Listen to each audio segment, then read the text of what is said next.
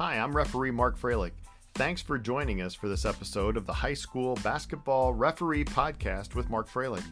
Today's guest is Tim Gebhardt from Pepper Pike, Ohio. Tim has quite an impressive officiating resume. He's been a basketball official for 47 years. He has worked at some point in his career, he worked 28 consecutive years of boys regional basketball. He worked 9 boys state tournament games. He is currently the basketball official assigner for the Greater Cleveland Conference and the Chagrin Valley Conference. He's a member of the Lake Erie Basketball Association. He's also a member of the Northern Ohio Basketball Officials Association. Probably his biggest honor is that in 2016 he was inducted into the Ohio Basketball Hall of Fame, and we will address that during the interview. This was a great interview. Really enjoyed talking to Tim, and I hope you enjoy it as well.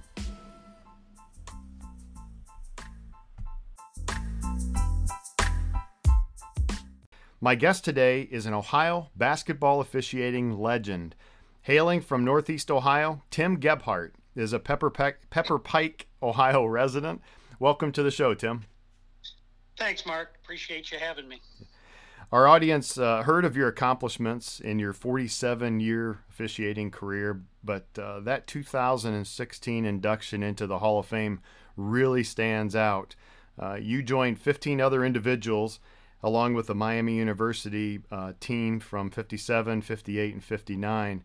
But boy, you know, there's some legendary names on that list, like former OU coach Larry Hunter, Charlie Huggins, he was at Indian Valley South from what I remember back in the 70s. I went to Ayersville High School in Northwest Ohio, and I remember Indian Valley South was number 1 or number 2 that year, and they came down to Ayersville to play in 78. Jerry Sigler's on that list, a former great girls coach at Northview in Sylvania. And Bingo Smith played NBA basketball, but you were the only official on that list. Describe for us the feeling of being inducted into the Ohio High School Basketball Hall of Fame in 2016. Well, it was an unbelievable honor, and it goes back to the original phone call I got from Coach Doc Doherty, who is one of the founders of the Hall of Fame, who is a longtime coach at Euclid High School, who I worked many, many games for and have the utmost respect for him. And to get that phone call from Doc was something I'll never forget. The opportunity to have my family join me that evening, and for me to be able to thank them to allow me to do what I've done with the basketball officiating was certainly something that I'll never forget. And probably the most memorable thing about that evening was the guest speaker was Oscar Robertson.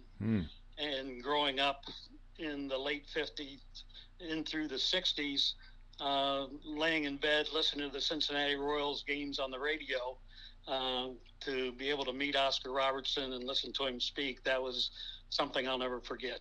Oh yeah, that's a great time there. Talk to us a little bit about your journey into officiating. How did you get into it? Well, I was the youngest of 3 boys. My 2 older brothers, one was 11 years older and one was 9 years older. And growing up, followed their high school basketball career, went to games in Crawford County when the schools were very, very small, and always had the passion for basketball. Played at Winford High School outside Bucyrus, and we had great success. When I was in high school, furthered my education at Muskingum University and played under the legendary Coach Burson. And after my 4 years there, knew I wanted to stay involved in the game of basketball, but was not taking the path of a teacher coach as a profession. So the logical choice was to stay involved in the game through officiating. And that's the decision I made right out of college. I took the officiating class at Muskingum and got my original state license when I was a sophomore in college, but didn't obviously start refereeing until the year after I graduated. But just my love of the game and wanting to be in a packed gym and feel the pressure that I felt while playing directed me towards the officiating end of it. Well, that's great. Those are the best kind of people, I think, to get into officiating, because they just for the love of the game. And I had mentioned in my bio that whenever you step on that basketball floor, to continue to have that feeling that really never leaves once you love the game. That's a great feeling to always step on the floor, packed crowd, non-packed crowd, no matter what. It's just a great feeling. Absolutely, and it's that theory of competing, the feeling of competing. Only when you officiate, you kind of compete against yourself as opposed to an opponent. But there's still that feeling of competition. Once you acquire the taste for that, you never lose it. Yeah. Well, we're going to take you through a basketball game here. We're talking a little bit prior to the game, so we're going to give you some questions on the pregame. We're going to go through the first quarter, second quarter, take a break at halftime, and go through the second half as well with questions. So fasten your seatbelts. Here we go. Do you remember your first game officiating? I do. I started out working men's leagues. Probably the summer before I actually started working high school basketball.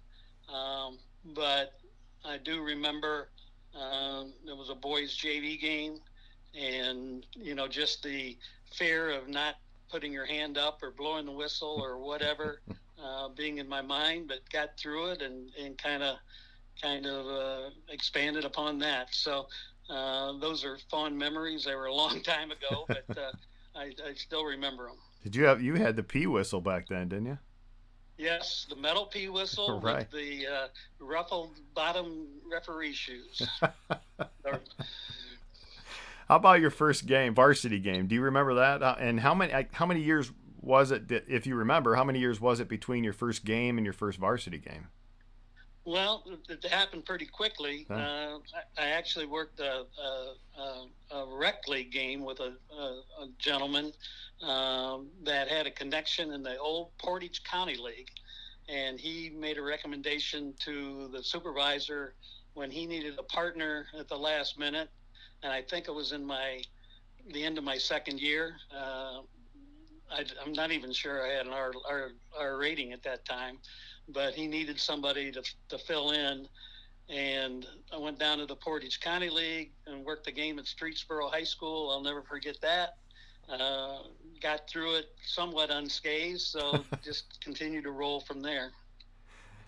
Do you remember who has been maybe some of the more influential officials, and maybe some of the people who weren't officials, but some of the most influential people in your officiating career?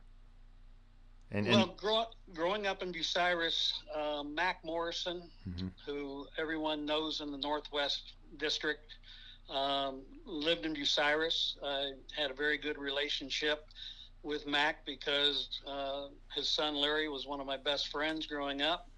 So when he found out that I was pursuing the officiating, at that time he was a supervisor of the Northern Ohio League, which in the late 70s through the 80s into the early 90s was probably one of the best high school leagues in the state as far as fan support, level of coaching, level of play. And he, even though a lot of those trips were well over 2.5 hours, he assigned me games down there, and that's where I got my start, and then expanded upon it more in the Northeast after I worked several games down there. And then two other people that had a big influence on my thought process, on my career, was the late Tom Tuig, who was an assigner here in Northeastern Ohio, who I worked many games with.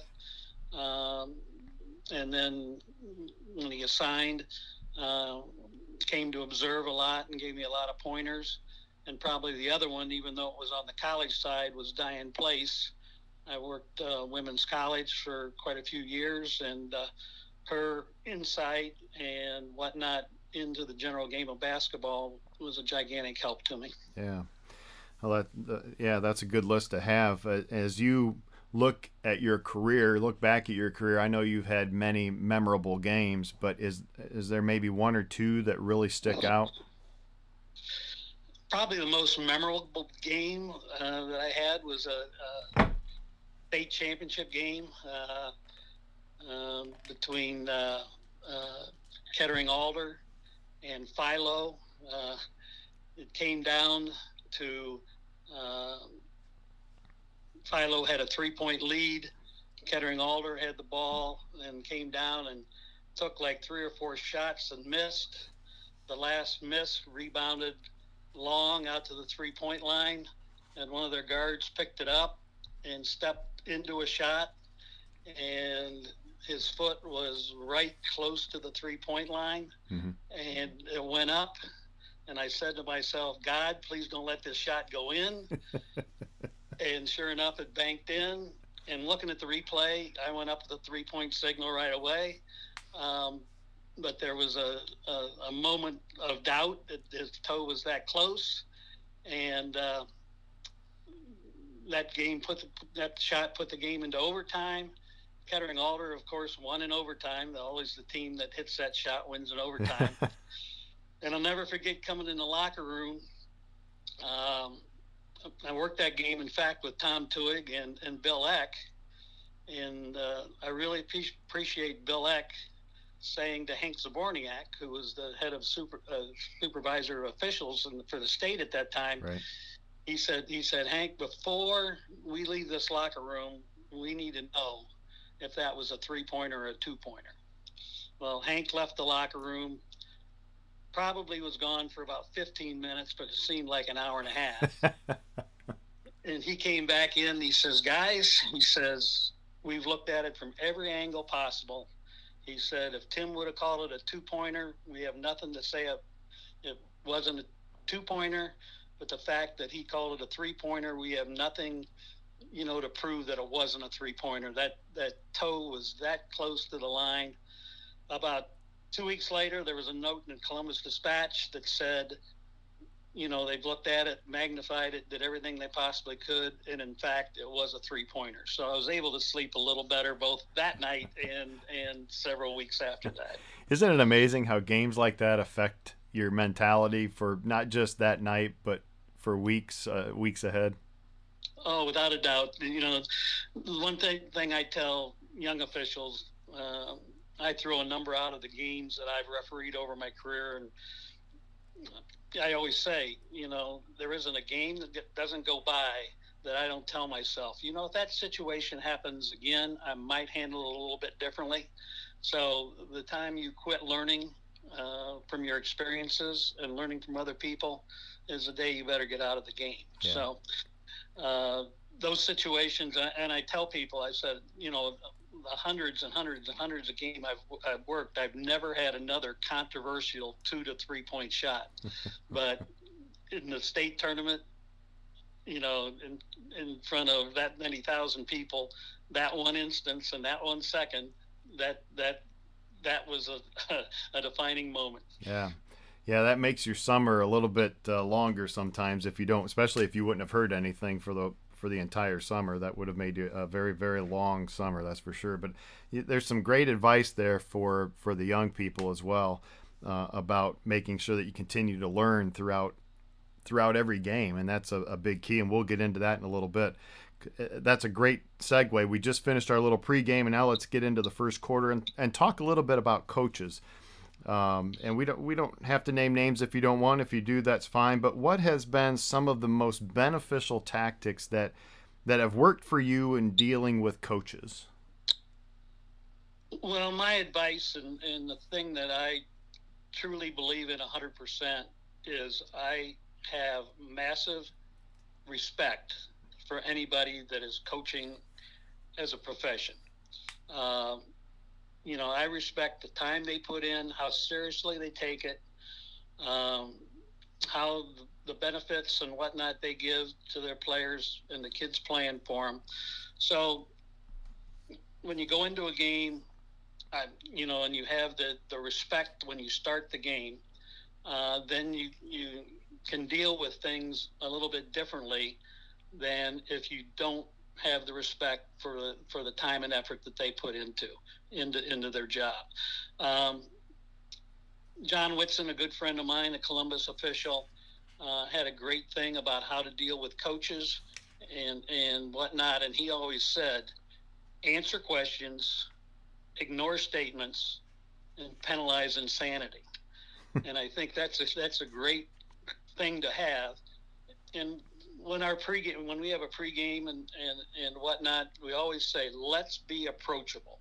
Let's not run away from a coach who's being respectful to us and asking a legitimate question. Now, you don't want questions every time down the floor, but if they have a legitimate question, let's give them the time, if it's during a dead ball, and answer their question, acknowledge the fact that they have a very strong interest in the game, and show them that respect. And again, that goes to the crew being consistent. If all three people on the crew will show the coach that respect, then you don't get into the good cop, bad cop type situation that can hurt some crews. Sure. How about dealing with an upset coach? How do you do that effectively? Try to bring them down. I'm a firm believer that we as officials have to have an inverse reaction to what's going on in the game. As the game gets more heated, we have to bring our level down to the lowest possible place. If we've got a game that has no intensity, then we need to bring it up and be more involved in the game.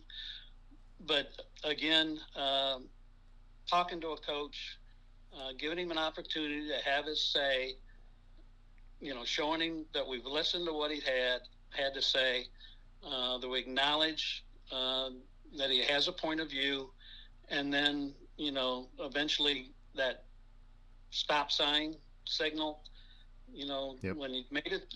And one of my favorite lines is, Coach, you've made your point. You've made your point. Now that's enough. Let's go on to the next play. And usually you can talk them down. If you can't, and a technical foul is only another part of the game. It's no different than calling a travel. It's something that'll either make the game better or worse. And what I found out, if you don't give a technical foul when it's warranted, that's going to make the game worse. Yeah, great point. Any specific encounters with a coach that might help bring some value to the audience that's listening? Well, my favorite referee story in all the years I've been refereeing, and I've told this a lot of times, so a lot of listeners have probably heard it, but this was a district final game. It was at Lakeland Community College. It was Chanel High School, which is now no longer there, and playing VA St. Joe for the district championship. Both teams was 21-1. The only games they lost were to each other because they were in the same league. So I won't mention his name, but Chanel had a very fiery coach. He was a great coach with the kids. Great thing. He didn't know how to handle himself very well with the referees. He had a reputation. But anyway, Chanel comes out this game in the first half and does everything right. They can't miss a shot. Everything's going. They have a 20-point lead at halftime. Well, the second half, as so often happens, things completely change. The shots they were making aren't going in. They're turning the ball over. At the end of the third quarter, the lead's down to 8 points. So he says, Tim, I got to talk to you. I walk over and I said, yeah, Coach, what do you want? He says, this is unbelievable. They're behind. They're pressing. And the team fouls are 7-1. 7-1. How could that be? I said, Coach, they have 7. You have 1. He goes, oh, okay. So that made me realize, to take a step back when a coach does react to something, that he is seeing things through glasses only going one direction. So I use that as kind of a learning tool to know that, okay, he's emotionally involved in the game, and he might not be seeing everything the way it actually is. So let's give him a chance to calm down and get his head back in the game. So. Right, it's that calming effect that we need on the floor that's really critical for that instance sometimes. And that's another question that somebody had posed, a younger official. So I'm going to pose it to you. How do you maintain that professionalism even when coaches are in your face? It's very hard to do, especially everyone has their own personality. And my personality, luckily for the officiating avocation, is very low key. It takes a lot to get me upset. I kind of take things as they come.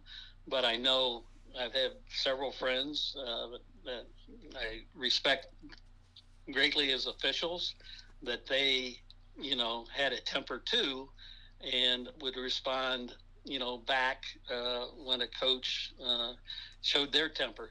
So I guess nobody can use the same set of rules. You have to use what works for you. But again, always better to take a step back when you got that first inclination to fire back and to meet aggression with aggression, to say, okay, this is a rough spot in the game, rough spot in this relationship. What's the best way to get through this and come out unscathed on the other side?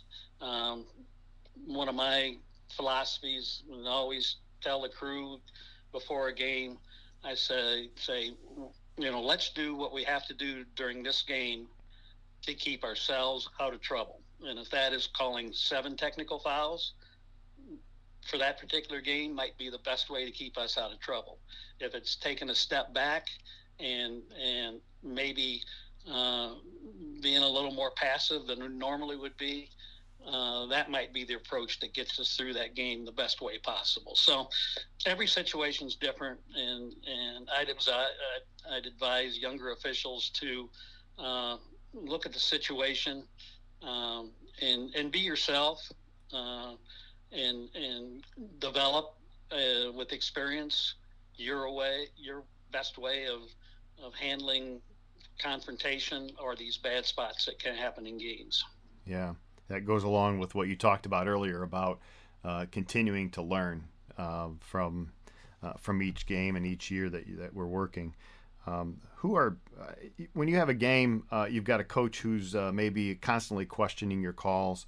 On one side, the other coach is maybe quiet and chill. When you're in the same game like that, how do you deal with the coaches? How different they are?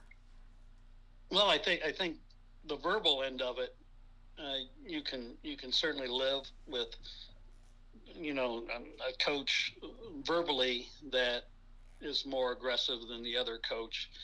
But if you have a coach that is, going over the line as far as bench decorum, as far as, out of the box, waving his arms, doing that types of things, then you really need to be aggressive as far as, getting him under control or penalizing him.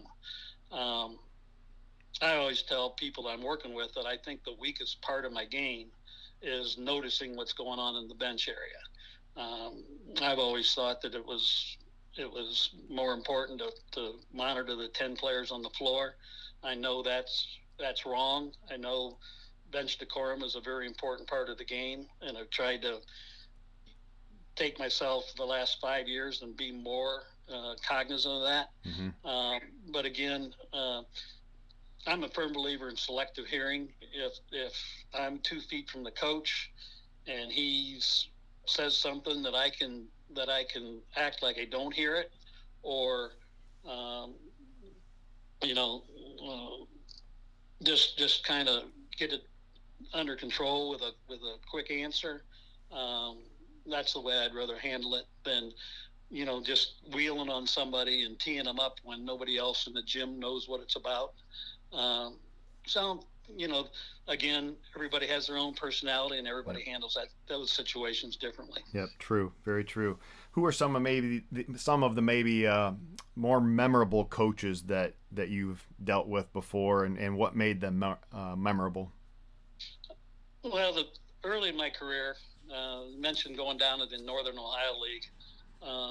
Bob Haas at Willard, Mm-hmm. who had unbelievable success at Sure Willard did. High School, was just a super class individual who competed as kids competed.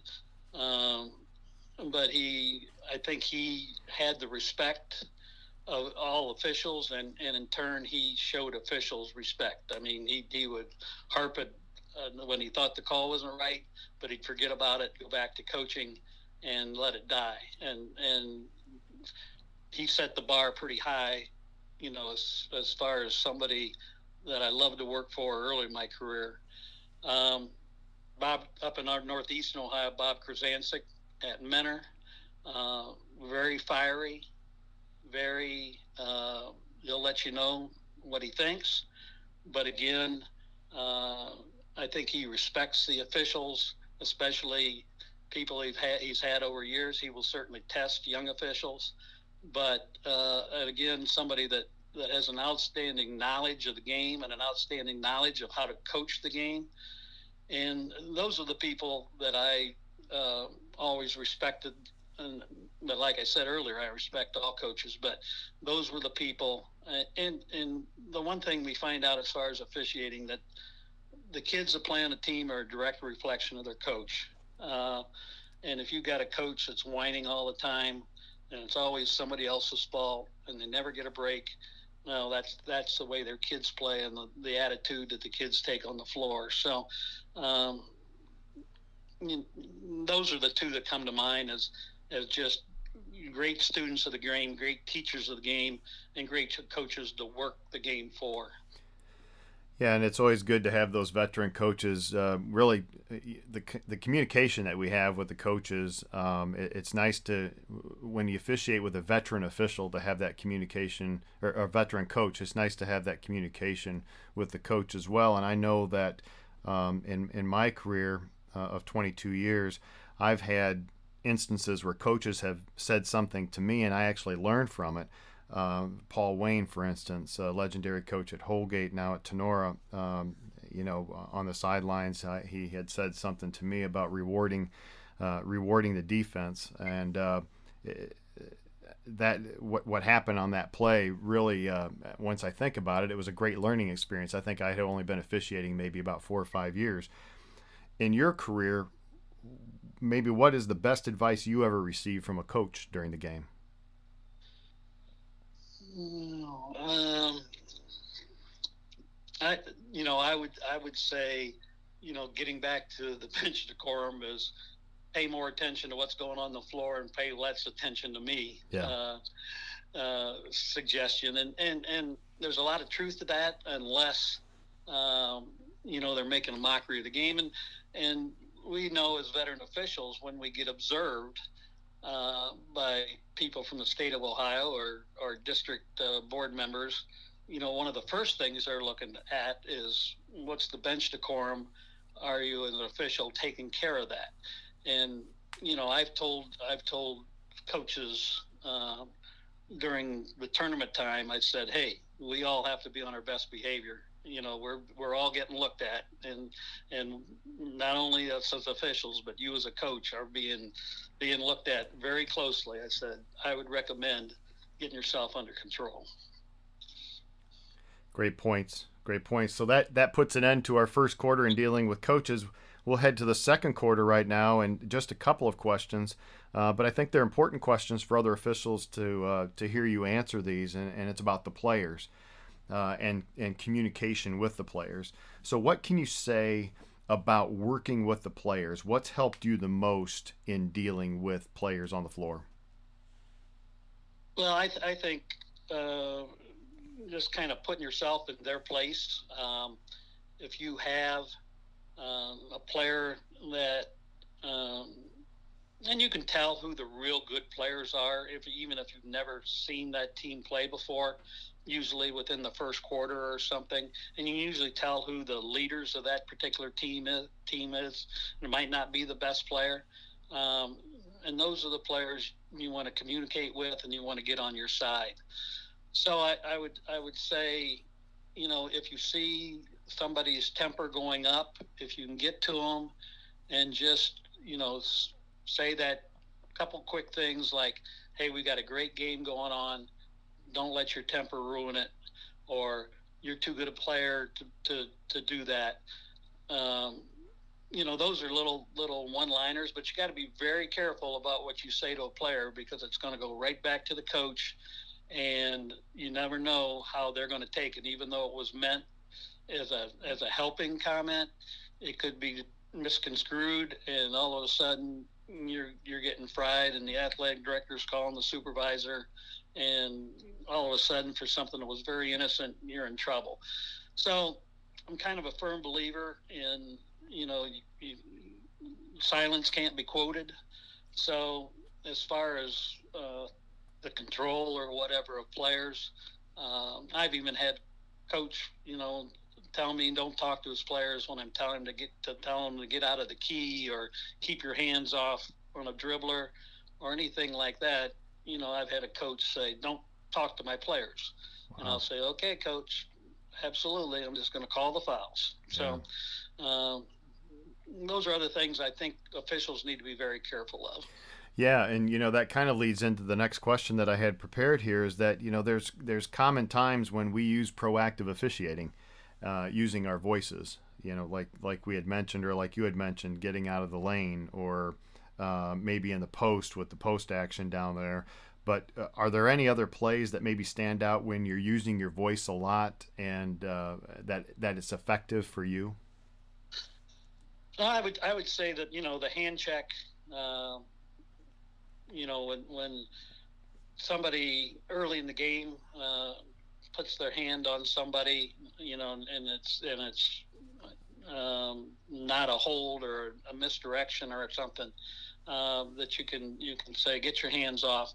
But again, that's probably only one time during the course of a game that you tell a player that.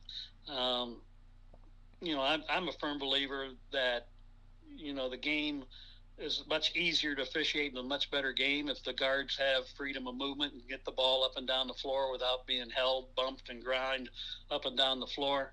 So being an old point guard myself, I try to protect those ball handlers and point guards.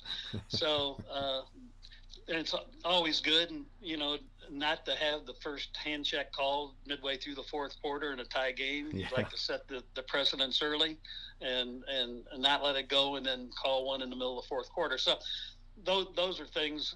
And again, same thing. If you got a offensive post player that's backing the defense down, you can talk to them early in the game. But if you're going to get a trend-setting call, it's better to get it early in the game than midway through the fourth quarter. Yeah, absolutely. Yeah, that fourth quarter foul that you haven't called in the first three quarters will really not only get the coach's attention, but the fans as well. So, absolutely. Yeah. All right. Well, it's halftime now, so let's take a quick break, and when we get back, we'll head to the third and fourth quarters. So we'll be right back. Hi, I'm referee Mark Froelich. If you would like to advertise in this space, please contact me by sending me an email at markfroelich@hotmail.com. As we return from halftime, a quick discussion on equipment.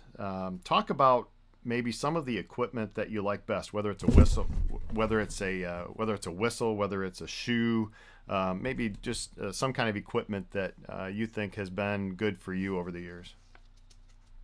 Well, I mentioned earlier about started out with the Ripple-soled shoes, and obviously shoes have come a long way since those days. I think I still got a pair of those in my cupboard. You pick them up and you can't hardly lift them, and now everybody comes out with the lightest and best shoe. I've never been one. I'm one that gets a pair of shoes, and historically they were New Balance shoes, and get like a season and a half out of them. Try to get two pairs of shoes and rotate them, but I certainly get good use out of them. as we got older, I can remember being 35 and working with veteran guys who put the liniment on and the knee braces and everything, and saying, boy, when I get to that point, I'm not going to be working anymore. And now I'm the one doing all that and making sure I take my Advil at the right time of day. So the inflammation's at the low point during the game. So as we get older, we need some aids, as they say. That's exactly right. That's funny because I had that conversation this year with the guy that I work with quite a bit, and I said, back when I was in my 30s, I was officiating a game at Sandusky High School, and Mark Linton was one of the officials, and he was doing all of that stuff. And I said, man, if I ever get to that point, I am getting out of it. And here I am with the knee braces, the tights, and the capsation on the knees, and everything like that. So yeah, I'm with you on that. I'm feeling your pain.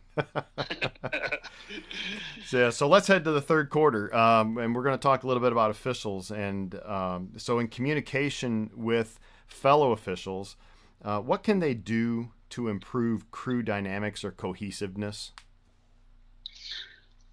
When I go speak to a beginning referee class, or when I'm instructing at a camp that we have, first, second, third year officials, I always say the first thing you need to do before you walk out on the court, or if you're meeting your partner at mid-court and before the start of the game, make sure you know what their first name is. And I think that's the first step to being a good partner. If your partner makes a good call and you can say, Bill, that's a great call, way to be on it. Or if you have a play that you need to get together on, you can say, Bill, what exactly did you see? Let's not mess this rule up. Let's walk this play through so we get the rule right. So I always tell, real young officials, make sure you know your partner's first name. And I think that's a great step. Mm-hmm. The next step when you get to be more veteran is you have to have the concept in your mind that we live and die as a crew. We sometimes get assigned with people that we don't have the most confidence in. We know that their confidence level might not be the best, that you might have to expand your primary a little bit, might have to be a little more responsive as far as handling the coaches. But you have to keep in your mind that you're going to be judged that night on how the crew does. And to separate yourself and put yourself on an island separate from your partners is not going to do you any good, or certainly your partners any good, or the game any good that night. So those are two things that I really believe in, that you got to live and die as a crew. Yeah, no doubt about it. No doubt about it. So advice for any young officials that might be coming up from the lower level to the varsity, what is some of your best advice that you have? Well, I think the major learning thing, not only from a learning point of view, but also as your reputation as a young official, is because up in our area, and I don't know how it is in your area, Mark, but we have very few JV officials that stay for much of the varsity game. And to me, that is defeating the purpose of growing through experience and asking questions and seeing how things are done. So my first recommendation to a younger official is, and we all know that people have family obligations and whatnot, but it shouldn't be every Tuesday and Friday night that you have to leave as soon as your JV game's over. So that would be my first recommendation, is show the interest, to pick the varsity officials' brains, and stay and at least through halftime, so you can ask questions at halftime. Up in our area, those people separate themselves very quickly. Mm-hmm. That word gets out. Myself being a supervisor, I've had 50 calls the next day after a game from the varsity officials saying, hey, I got there, I saw the JV game, this guy's going to be really good. Plus, he stayed and asked questions, and those guys go right to the top of my list as far as a supervisor is concerned. Yeah, I totally agree with that. I know back when I was working JV, and really that wasn't, when you're in it 22 years, but working back in JV doesn't seem that long ago. But I know when I first started, I would stick around till halftime, and just to pick the officials' brains and just to even listen to their conversation at times was so valuable in learning the game, and not just learning the game, but learning how to referee the game. And so I can't say how critical that is for the JVs, especially at this time. And the same thing with, up here, I'm as the assigner of a league up here, I get the same thing. I get phone calls from guys who say, hey, this guy's coming up and he looks good. So word gets around very fast. A similar question, and we talk about the quick movers a lot. And what advice would you have for a young official through those first 5 years of their career? We want them to move up the ladder, but at the same time, if they move up too quickly, that could be detrimental to their career as well. So some tend to move up faster than others, which causes frustration from some of the other, younger officials. So what kind of advice for the first 5 years would you give an official? First, the thing would be patient. I hate to talk about the old days, but, I started working varsity games very early, but they were in the Portage County League, in the NOL, and in the Northeast Conference, which were all 1.5 to 2 hour drives. It took me 6, 7, 8 years of working JV ball in the Cleveland area, the Greater Cleveland Conference, the Lake Erie League.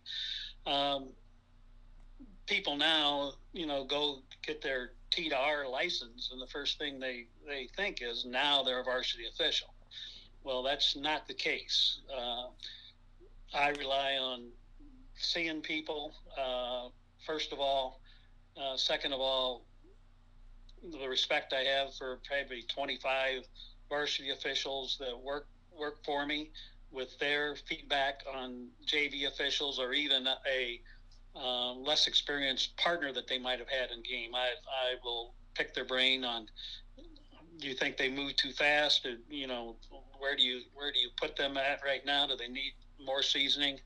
And I think the main problem is people that might not have the look or didn't get the break or whatever get frustrated when somebody that may have taken the same class as they did is moving a little faster than they are, and they, it ruins the fun of refereeing for them when they're not moving as quickly as they should.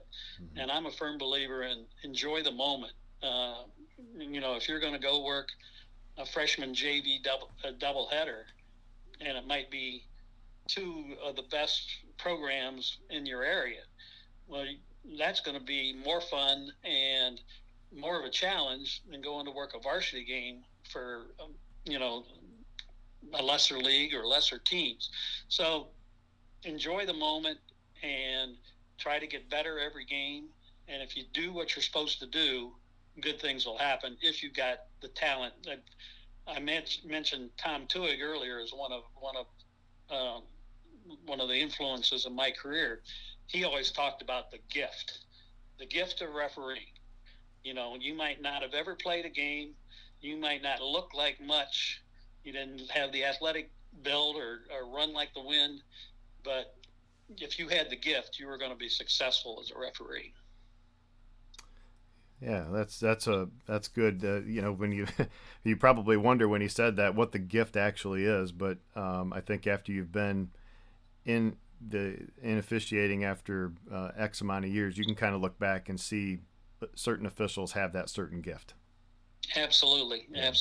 And I always said, or still say to this day, I can watch somebody referee in a 2-person game for about 10 minutes, and I can tell if they can referee. People can referee 5 years in 3-person games, and you still don't know if they can really referee or not. Right.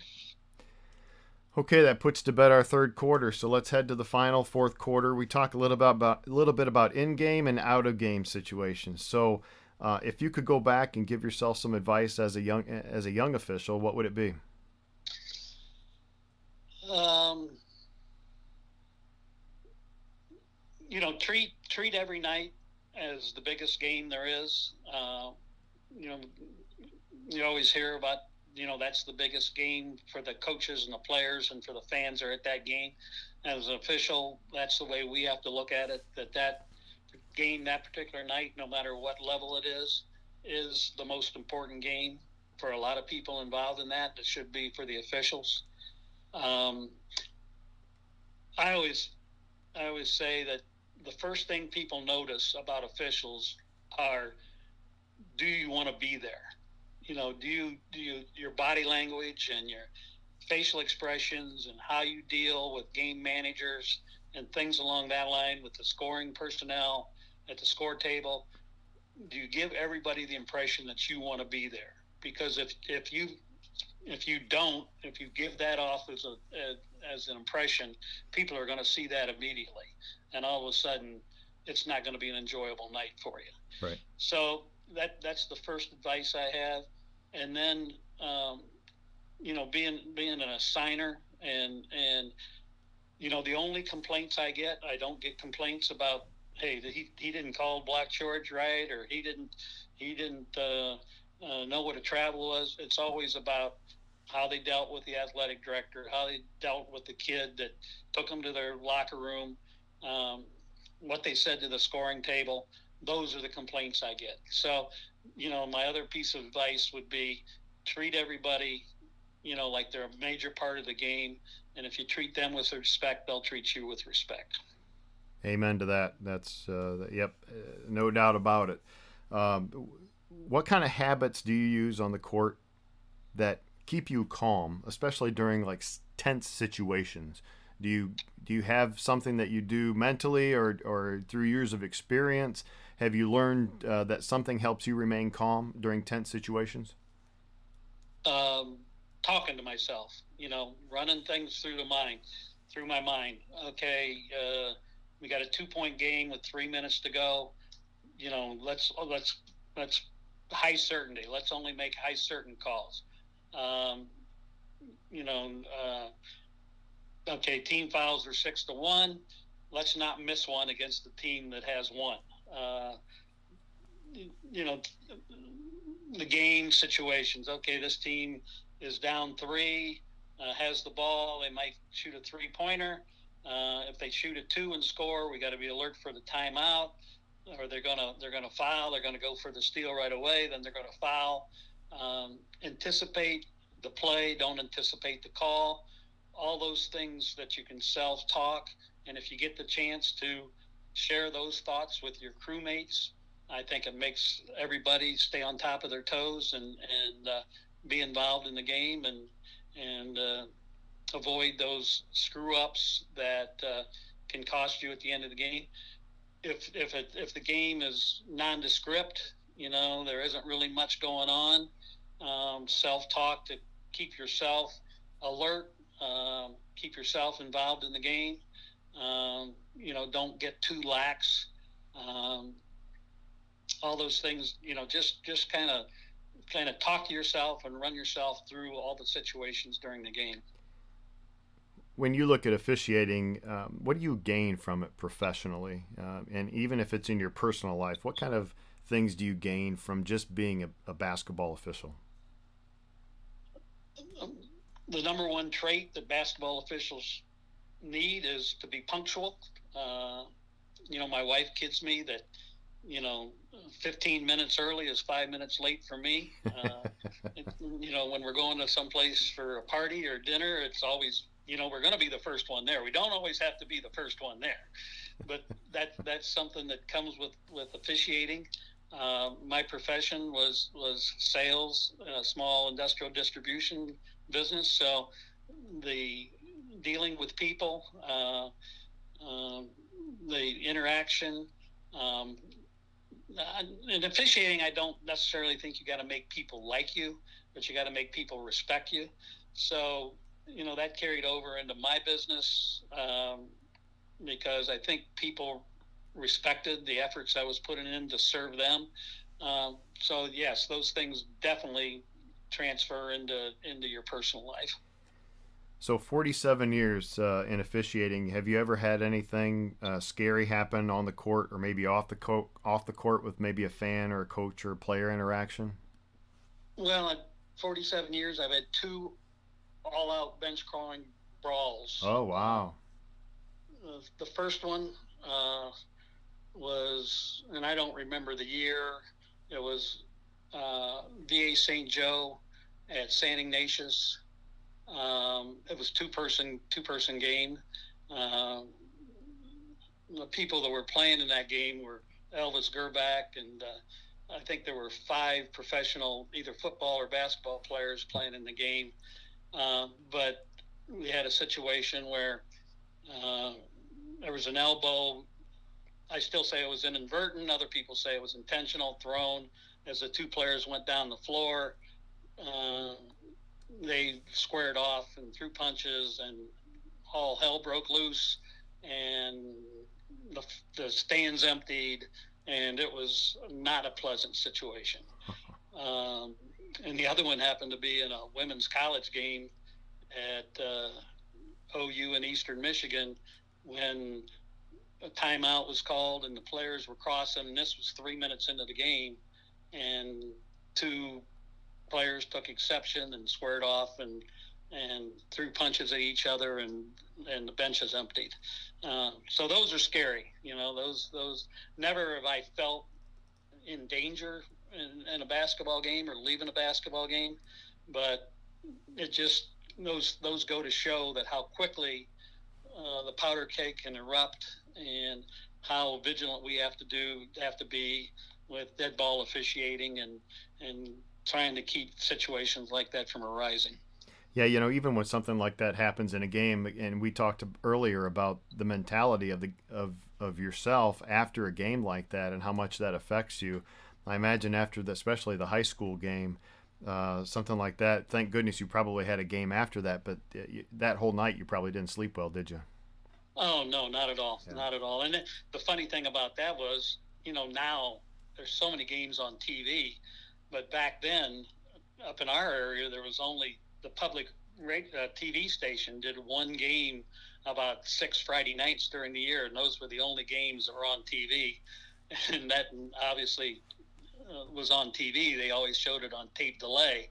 So we had a local meeting spot where everybody went on Friday nights. So my partner and I, the late Jimmy D'Amato, who I love dearly and miss him terribly, went to the bar afterwards, and the game's on the TV, and people are watching it and said, "Oh, it looks like a hell of a game. These two teams can really play." I said, "Well, stay tuned. You're going to miss something exciting." So, those things come back, and you can laugh about them now. You can't laugh about them then. Yeah, you touched on going out post game afterwards, and that's where we're headed now. We ended the fourth quarter, and we're headed to our post game. And some of the best parts of officiating is that brotherhood, and you hit on that just a little bit ago with your friend, and then also with going to the bar after the game. But the drive to the game, the post game, wherever we go after the game, and then the drive home, that can be some of the favorite parts of officiating, just being together and talking, and it doesn't have to even be about basketball officiating. Would you agree about that? And any good stories that you can tell, still tell anyways?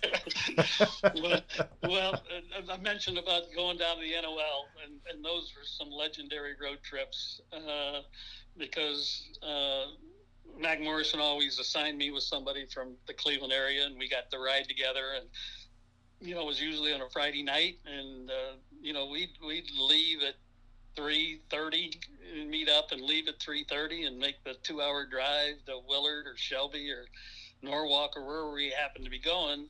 And we'd get there, and people were lined up, waiting to get into the JV game.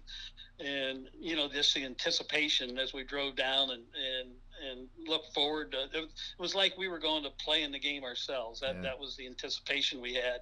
And then you're out there and you put your heart and soul into working the game, and luckily, most of them, came out where the right team won, and we had no effect on the game. And then, the drive home was just the capper on the evening. And we just got to reminisce about that particular game. And I get together with some of those people now, and those old stories, they're still make us laugh and smile. So yeah, those situations are unforgettable. That, like you say, that's probably the best part of the game. Yeah, right. Well, that's great. I want to thank Tim for taking the time out of his schedule today to be part of the High School Basketball Referee Podcast. Tim, you've just been a great interview. Thanks very much for being a part of this.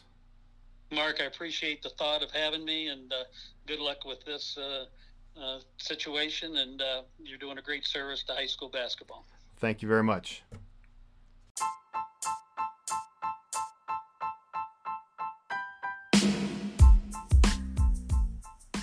Thanks so much for listening today. I hope you're able to take something away from this show that helps your officiating career.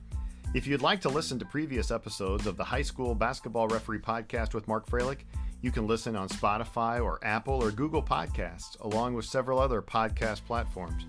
Please review, rate, and subscribe. And if you'd like to support the podcast financially, you can do so at anchor.fm/Mark-Froelich. That's Mark dash, and then it's Froelich. Thanks again. I hope you enjoyed the podcast, and thank you for listening.